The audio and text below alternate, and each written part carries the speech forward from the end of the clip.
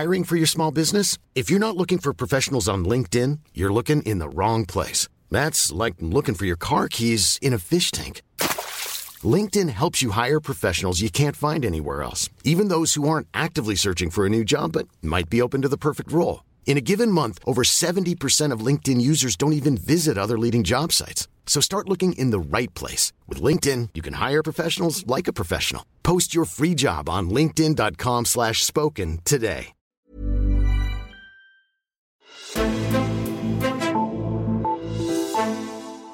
EU har præsenteret en ny strategi for, hvordan data skal behandles i Europa. Det stod den danske EU-kommissær Margrethe Vestager for at præsentere, og selvom hverken Kina eller USA blev nævnt med et ord under præsentationen, så handler meget af Europas digitale strategi om netop dem. Hvordan hænger det sammen, og hvordan vil Europa blive en markant spiller på datamarkedet? Det ser vi nærmere på i dagens udgave i Altinget Azure. Mit navn er Henrik Axel Bugter. Og det gør jeg sammen med dig, Chris Lehmann. Velkommen til. Tak. Du er digital redaktør på Altinget, og Chris, jeg læste i den artikel, som du skrev umiddelbart efter lanceringen af den her strategi, at Kina og USA ikke blev nævnt ved præsentationen, men at strategien i virkeligheden handlede om de to. Hvad er årsagen til, at de to spillere er vigtige i forhold til EU's digitale strategi? Fordi det, man må forstå, det er, at jeg tror også, de fleste er ved at anerkende det efterhånden, at det, der kommer til at skabe sådan de nye store, eller egentlig den nye verdensøkonomi, det er evnen til at forarbejde data på en eller anden måde. Ikke? Det er ikke bare at have data, det er at forarbejde det. Så man kan tænke på, jamen, i gamle dage handlede det om at have, ikke bare have olie og råstoffer, men også at kunne forarbejde det. Du kan se på et land som Tyskland, som har lavet en kæmpe industri, hvis man at forarbejde. Så det handler om at forarbejde data. Og det er Kina og USA rigtig dygtige til. I Europa har vi en masse data, men vi har ikke rigtig fået skabt den her forarbejdningssucces, altså de her store tech-virksomheder, som vi ser i de andre to lande. Hvad er det så for noget? Hvad for nogle forskellige tilgange har de to lande? Hvordan gør Kina og USA det? De gør det på den måde, at i Kina er det ligesom, der foregår det på statens præmisser, kan man sige. Det er i udgangspunktet staten, der ejer data om borgerne, og det er så staten og virksomheder tæt på staten, der forarbejder data og laver i vid udstrækning også ret store økonomiske succeser ud af det. Vi ser det som virksomheder som Baidu, som er sådan den kinesiske Google, og Alibaba, som er den kinesiske Amazon, og WeChat, som er sådan det kinesiske omni-kommunikationsværktøj. Det kan du bruge til alting, at overføre penge og Facebook og Facebook-agtigt og alt sådan noget. Ja. Men det er virksomheder, som er meget tæt på staten, og som blandt andet støtter op om statens principper om censur og alt sådan noget. Så det er meget på statens præmisser. Ja. I USA er det meget på virksomheders præmisser. Så Google og Facebook og de her virksomheder, vi kender, Amazon også, Microsoft også, opsamler data om deres brugere, om forbrugere. Og det kan de så ligesom forarbejde, og så derved skabe deres succesvirksomheder. Men der er også rig mulighed for, at hvis du er et forsikringsselskab eller et teleselskab, så kan du faktisk også sælge data om dine kunder og gøre en forretning ud af det. Så man kan sige, at der er data mere en handelsvare, hvor det måske i Kina er en mere politisk vare på en eller anden måde. Ikke? Ja. Og nu har vi så, grunden til, at vi jo lige skal vende det her, det er jo fordi, at så nu kommer EU med sådan en digital strategi, hvor man ligesom håber, at man kan lave den her tredje vej. Hvad betyder det? Jamen, og det er noget, som der er blevet talt om længe, at Europa ligesom skulle finde på at lave sin egen model for at indgå ligesom i den her konkurrence med de her to data-supermagter. Ja. Og det her er sådan det første konkret, eller noget, der minder om noget konkret, der kommer ud, hvor den her præmis om, at jamen, vi skal prøve at skabe digitale succeser, mens borgerne stadigvæk har ret til deres egne data, fordi det er ligesom, det er grundpillen i den europæiske tankegang om data, det er, at dine og mine data, det er altså vores. Der er ikke en virksomhed, der kan tage de data og sælge dem videre uden vores viden om deres samtykke. Og det er heller ikke i udgangspunktet staten, selvom vi giver data til dem. Det er stadigvæk vores. Mm-hmm. Og nu har vi så fået den her digitale strategi. Hvad består den så af? Jamen, det består af nogle forskellige initiativer eller sigtelinjer, eller hvad man nu kan kalde dem. Der er ikke noget lovgivning endnu, det skal jeg lige huske at sige. Ja. Men hvis vi tager det fra toppen, så er der det, der hedder en AI-hvidbog, og det kan vi måske gå ned i senere, hvad det er. Ja. Så er der en datastrategi, og så er der det, der hedder en kommunikation eller en hensigtserklæring om noget regulering, som er på vej, og nogle andre initiativer, som er på vej. Så det er ligesom de tre sådan bredt beskrevet initiativer, der er. Og det skal så føre til, at der kommer sådan en tredje vej? Eller fik vi nogle svar på, om det ligesom er det, der skal føre til den tredje vej? Der er nogle altså hele det her princip om, at data er vores, er ligesom indbagt i alle initiativerne. Hvis vi tager AI-hvidbogen for eksempel, så laver den nogle tanker om, hvordan kunstig intelligens, som jo i høj grad er den måde, du forarbejder data og laver de her kæmpe vækstsucceser, så beskriver den ligesom, hvordan du kan regulere det, altså hvordan du kan have nogle rammer om det, så det ikke bliver lige så kommercialiseret som i for eksempel USA. Den her hvidbog har nogle tanker om det. Men stadigvæk, hvor man ligesom prøver at tage hensyn til borgernes rettigheder i forhold til både virksomheder og stat. Så det er sådan noget med at sige, jamen højrisiko AI, som man kalder det, som er sådan noget som ansigtsgenkendelse på gader og stræder. Der siger EU, jamen EU-kommissionen, det kan godt være, at vi gerne vil gå ind og regulere på det her område, fordi det er et område, hvor det er svært for den enkelte borger at gennemskue sine egne rettigheder, hvad data bliver brugt til. Ja. Men i lavrisikoscenarier, som for eksempel, når jeg låser min telefon op med ansigtet, som også er en form for ansigtsgenkendelse, men som ikke som sådan kan bruges imod mig som et overvågningsværktøj, det siger kommissionen, det er relativt problemfrit. Så det tror jeg er en måde at se, hvordan den her tankegang om at gøre det forskelligt, ligesom kommer helt ned i noget af det mere konkrete initiativ, der er. Okay, og så den her datadel, den hårde datastrategi eller idé, og hvad var der? Jamen, den handler om, at man kan jo se, at virksomheder som Baidu i Kina og Google for eksempel i USA, deres succes er skabt egentlig på at have enorme datamængder, og så har de nogle rigtig dygtige ingeniører, som ligesom kan finde ud af, hvad er det egentlig, vores forbrugere vil have, hvordan kan vi skrue den her søgemaskine sammen, så den fungerer bedst. Det har vi ikke rigtig fået skabt i Europa, så det som altså de her store datamængder, som du kan bygge virksomheder ovenpå. Så det, som kommissionen foreslår, er at lave det, der hedder data spaces, altså simpelthen områder, hvor du opsamler data og ligesom sætter dem til rådighed for virksomheder og bygge ovenpå.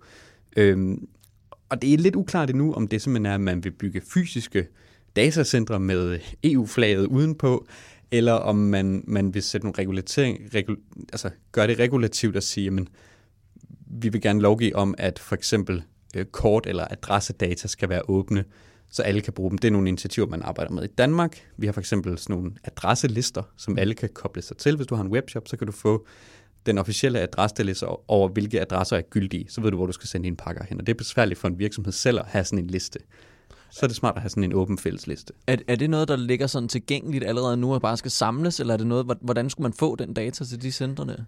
Jamen, det er jo her, hvor at EU jo virkelig bliver besværligt, fordi det kan jo godt være, at vi i Danmark har den her adresseregister, lad os tage udgangspunkt i det, eller sundhedsdata i Danmark. Hvis vi så skal ligesom dele det, ikke bare med resten af landet, men med resten af kontinentet, så skal man jo blive enige om, jamen, hvad for nogle rettigheder har borgerne, der er registreret i hele det her. Hvilke formater overfører vi de her data i? Hvor opbevarer vi det? Hvem har ansvaret for, at det bliver opbevaret sikkert der? Ikke? Alle de her spørgsmål, som vi i Danmark også synes, det er svært at svare på nationalt, skal vi have svar på EU-plan. Så der bliver nok et kæmpe moras ud af det. Og så er der også blevet luftet nogle endnu mere kontroversielle tanker omkring, at virksomheder også skal stille data til rådighed i de her dataspaces. Og det kan godt være, at de kommer til at gøre lidt indsigelser omkring det. Men det er altså ikke så konkret endnu. Det er ligesom bare sådan en hensigtserklæring om, at vi vil gerne prøve at gøre data mere fælles. Altså hele ideen om at lave sådan et indre datamarked er også noget af det, man taler om. Simpelthen at nedbryde handelsbarriererne, men stadigvæk gøre det med borgernes rettigheder ligesom i sigte også. Hvordan nu nævnte du virksomhederne, hvordan fungerer det for dem nu? Altså er det på amerikanske præmisser, de gør det, hvor de ligesom ejer dataen i Europa, eller hvordan er det? Det har faktisk hele tiden, altså der har hele tiden været de her principper om, at data er vores egne. Ja. Det er lidt en misforståelse, at det er noget, der er kommet med GDPR. Det har faktisk hele tiden været der. Den store forandring er, at der nu er kommet mere opmærksomhed på, at det er borgernes egne data, fordi at der er kommet lidt stærkere sanktionsmuligheder, hvis du begynder at fiksfakse for meget med de her data. Ja. Så virksomheden har hele tiden skulle leve op til det princip. Det er så ikke alle, der ligesom har gjort det, eller det er ikke sikkert, det er alle, der har gjort det, men det er ligesom et princip, som man begynder at håndhæve nu. Okay. Nu fortæller du om der er de her 2 veje, som du nævnte til at starte med, og måske kommer der snart en tredje EU-vej.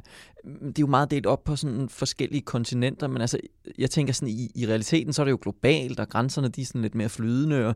Altså, jeg bruger tjenester og produkter fra USA formentlig hver dag, kunne jeg forestille mig. Kan man lave så firkantede regler for sådan bestemt område i en digital verden? Eller kommer det ikke bare til at flyde sammen, eller hvad? Det lyder nemlig rigtig udfordrende, men jeg tror godt, at man kan se, at og selvom alt ikke er fryd og gammel ved GDPR-lovgivningen, så noget af det, som var specielt ved den lovgivning, er, at den sådan set siger, at uanset hvor i verden dine data er som europæisk borger, så den virksomhed, der har dem, de skal følge de her regler.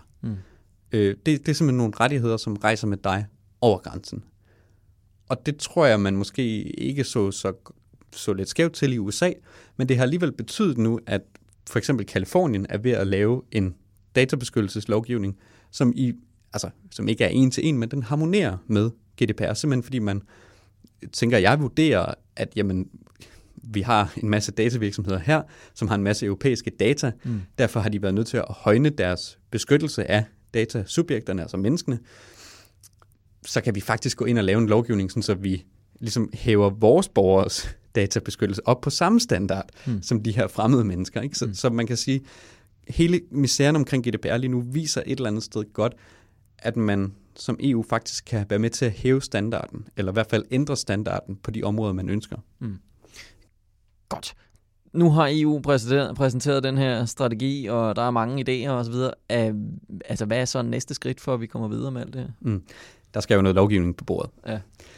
Det, som EU har lovet, eller har tilkendegivet i forbindelse med den her strategi, er, at der senere på året kommer det, de kalder en Digital Services Act. Og det handler noget om at sætte nogle barrierer op for vores rettigheder og for ansvar for sociale platforme. Det er sådan bredt beskrevet, det er. Ja. Så kommer der også nogle initiativer omkring cyberforsvar. Det er måske også meget smart at have et fælles EU-cyberforsvar, hvis man skal have et fælles EU-datamarked og nogle fælles EU-dataspaces, så skal vi ligesom også have en eller anden måde at forsvare dem på. Ikke? Og så det, som faktisk er, synes jeg, lidt interessant ved den her strategi, det er, at den her AI-hvidbog, som jeg talte om før, hvor man ligesom prøver at komme med nogle idéer til, hvordan man kunne regulere kunstig intelligens, den er faktisk i offentlig høring indtil den 19. maj. Okay. Så de indsamler feedback, og det gør de i øvrigt også på datastrategien. Altså, hvordan kan de her dataspaces se ud, og hvordan kan vi regulere dem, og hvordan kan vi sørge for, at det ligesom kommer alle til gavn, selvom vi indsamler for alle og sådan noget. Det er også noget, de indsamler feedback på. Så man kan sige, udformningen af de præcise initiativer er jo også op til, hvad der kommer tilbage til kommissionen nu. Interessant. Chris Lehmann, jeg er sikker på, at du følger med i det hele, og det tror jeg også, at vi gør herinde. Tak fordi du kom forbi og gjorde os klogere. Selv tak. Og tak til dig, der lyttede med til vores udsendelse. Husk på, at du stadig kan købe et magasinabonnement, der er 20% billigere end normalt, fordi du lytter med til Altingets podcasts. Gå ind på altinget.dk/podcast-rabat, så kan du købe 10 udgaver for 400 kroner. Mit navn er Henrik Axel Bugter, om vi lyttes ved.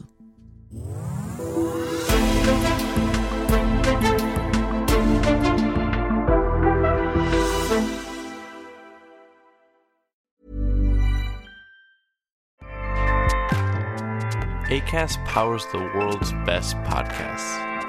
Here's a show that we recommend. The Real Housewives is a guilty pleasure for most, but if you're looking to not feel guilty about that pleasure, tune in to Everything Iconic with me, Danny Pellegrino, where I break down all the messy moments and behind-the-scenes antics of Bravo's popular franchise. And on Everything Iconic, I also interview celebrity guests like Kelly Ripa, Keke Palmer, Drew Barrymore, Cameron Diaz, and more about their guilty pleasures, their past work, and so much more. So if you're pop culture obsessed and find yourself watching way too much reality TV like me, tune into Everything Iconic with Danny Pellegrino, wherever you listen to podcasts. Acast helps creators launch, grow, and monetize their podcasts everywhere. Acast.com.